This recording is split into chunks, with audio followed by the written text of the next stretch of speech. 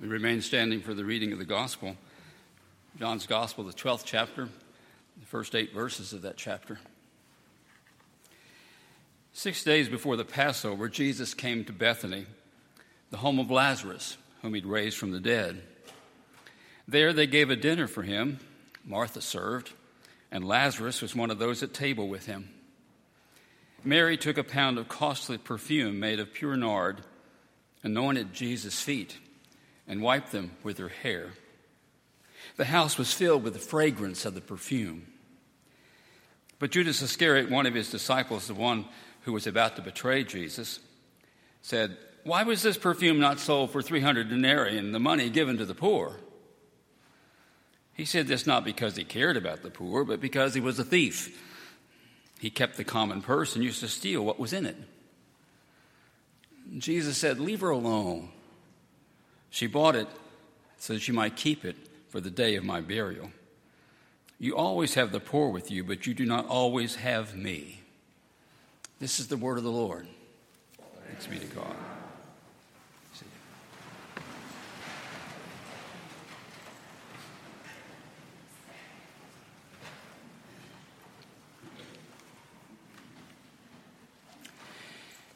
He was late. He was really late. Oh, they sent word to him, "Your friend is critically ill. We think it would help a great deal if you could come and be with him." But communication was slow, and so was travel, and he didn't get there in time. In fact, he was 4 days late. His friend dead, buried in the ground for 4 days. And when he finally got there, this man's sisters were upset. They let him have it. "If you'd been here, maybe it'd have been different. Why couldn't you get here on time?" But he accepts their anger, perhaps knowing as we do that anger often expresses our grief. He asks to be taken to the tomb. And then he says to him, "Take away the stone," the mouth of the cave covered with a stone to keep out the larger animals from desecrating the body. And that's when they say, "Well, wait a minute, Jesus, he's been dead for 4 days. And you know what? There'll be a stench, an eye-watering, throat-gagging stench. Let's not add trauma to our grief." But he insists. And Jesus offers a prayer, and what he says is, "Lord, I know you've heard me." And I think, heard what? He hadn't really said anything. But he has cried for his friend. I wonder if we know that God hears us in the deepest, unexpressible pain that only comes with tears. And after his prayer, Jesus cries out for Lazarus to come out of the tomb. Just the words sound crazy. But Lazarus comes out of the tomb, all bound up with grave clothes, moving like a mummy. This is jaw-dropping, amazing. And it says that many people believe now because of what they'd seen.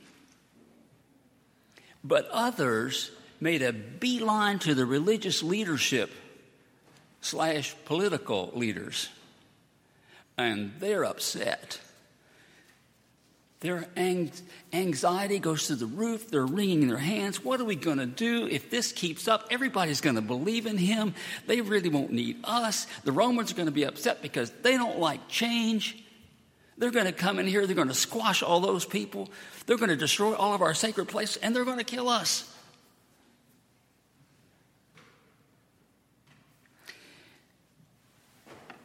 But the chief cynic, Caiaphas, said, "Now, I don't know about that, but I do think it might be wise to realize it is good for one person to die for the whole nation." And in John's gospel, it includes a kind of a parenthetical expression. It says, this was a prophecy. The truth placed in the mouth of an enemy. As someone has said, the sweetest dance happens on the devil's dance floor. Probably not a Baptist statement that you've heard before. But the plot to kill Jesus was hatched, and Jesus could no longer move around in the daylight. The Passover was near. The Passover, Christmas, and the 4th of July all rolled into one, and good Jewish people went to Jerusalem. They made the pilgrimage to celebrate there. But the speculation was wondering if Jesus would do it because it would really be dangerous because they do want to kill him. He'll be recognized there. And then we pick up with where we started in our passage, 6 days before the Passover. 6 days, a way of John saying a bigger story is coming because Jesus is crucified on the 6th day. This is an introduction to that.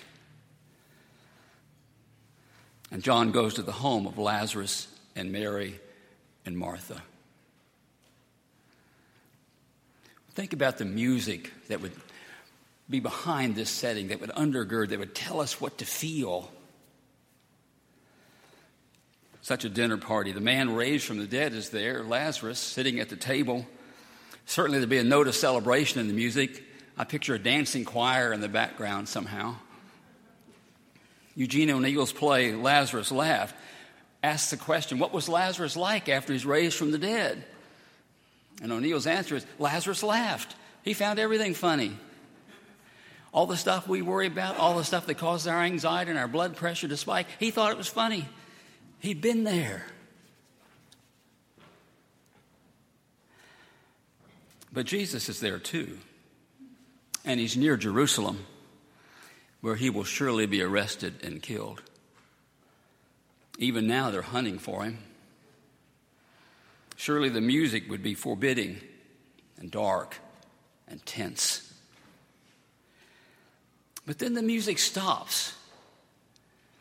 And in the silence, you hear Mary's footsteps. And you see her kneel.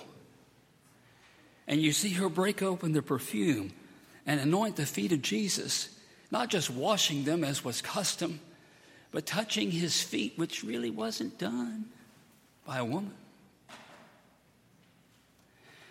and wiping his feet with her hair.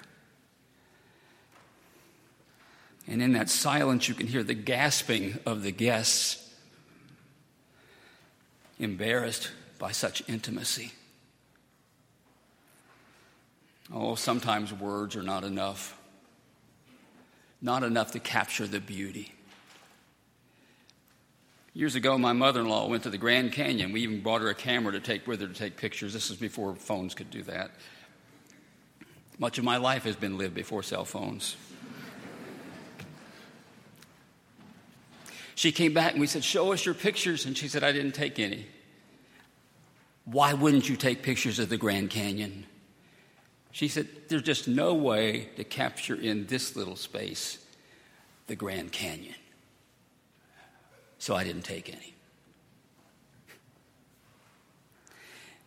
Mary's love, her gratitude for her brother being raised from the dead, her love for this Jesus is wordlessly displayed. And watching in silence overwhelms us with its raw beauty.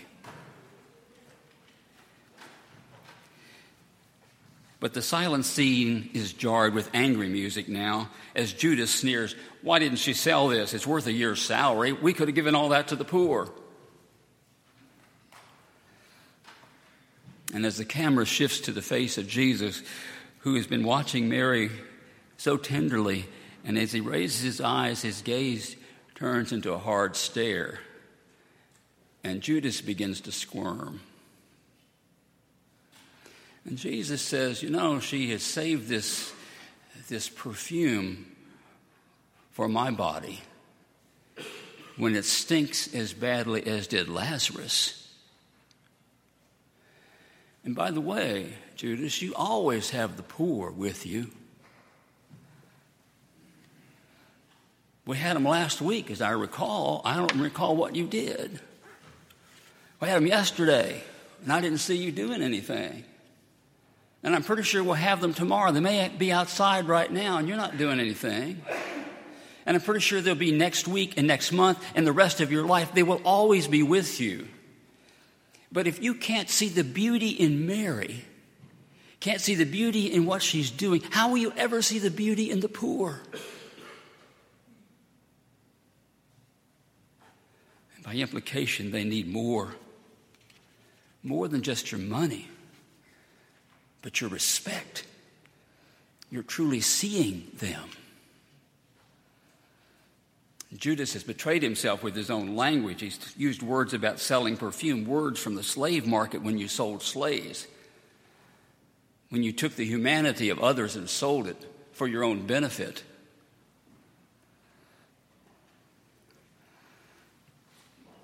Judas wants Jesus to do his bidding. He wants Mary to do his bidding. And he can't see the beauty right in front of him. Well, the mood of the party shifts again. They're there before the Passover when they celebrated the death angel passing over and the liberating time that came for them. They were no longer slaves themselves. And now death has passed over Lazarus. Celebrate. But now Jesus has talked about his own death. And the music is sad. Death is all too real. And the stories continue, but we really need to stop and ask what this means. In John's words in the mouth of Caiaphas, it's good that one person will die for the whole country. But also in the next sentence there in the 11th chapter, it talks about the purpose being to gather into one the dispersed children of God.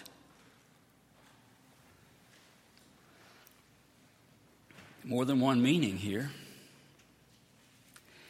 Years ago, I told a story in a sermon that's found in the book, The Education of Little Tree.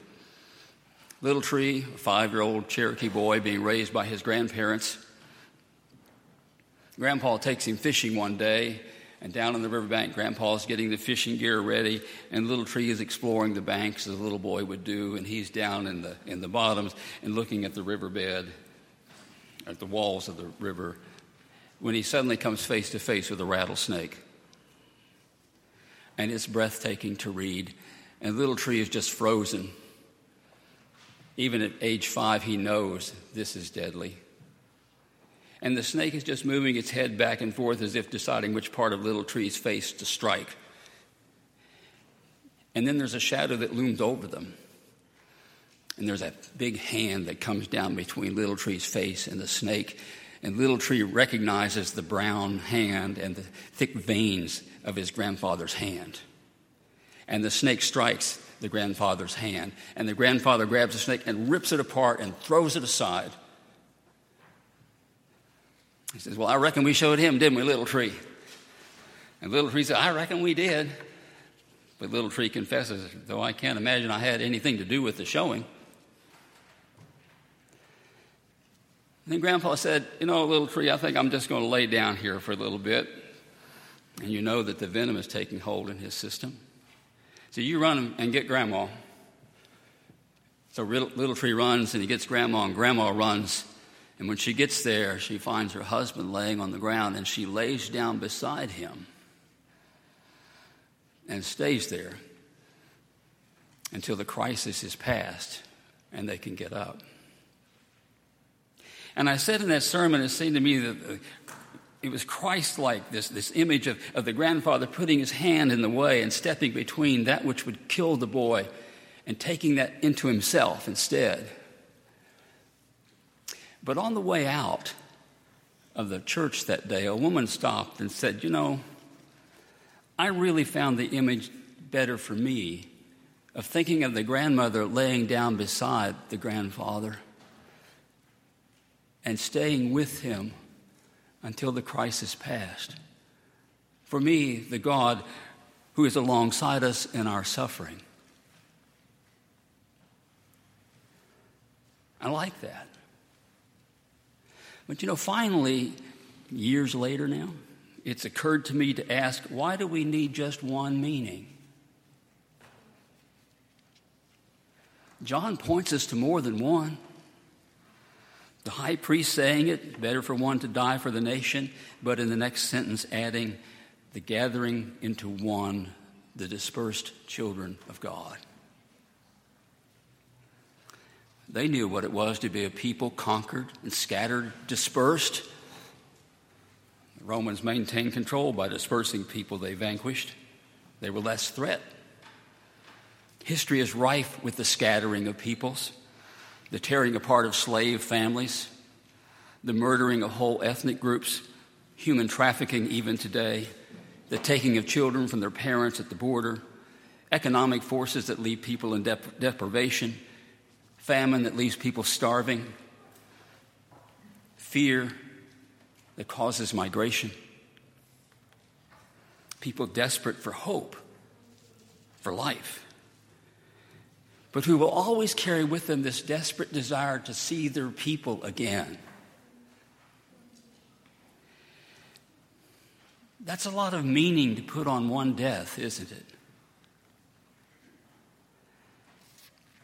Yet I have often seen during the dying or after the death, people from all over the country, the world even, coming back home. And the opportunity is there to put aside the little things that separated people. Maybe they don't, but the opportunity and invitation is there. And the invitation is certainly there to look at our lives in light of this moment of when we have returned to dust. And to evaluate all that we do, all of our competing, all of our striving in the light of what's coming. This oneness, to me, is like the moment when Mary washed the feet of Jesus. And the fragrance spreads to the whole house, it says, filling every room. Did Mary fully understand what she was doing? Did she fully understand the meaning of Jesus' death? I don't see how she could have. Do I fully understand all it means? I don't. If you do, please tell me after the service.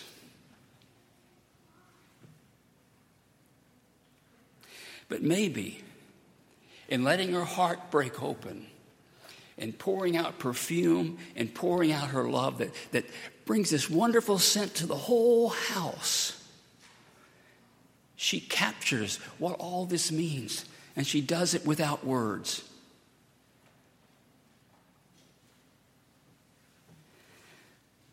Amen.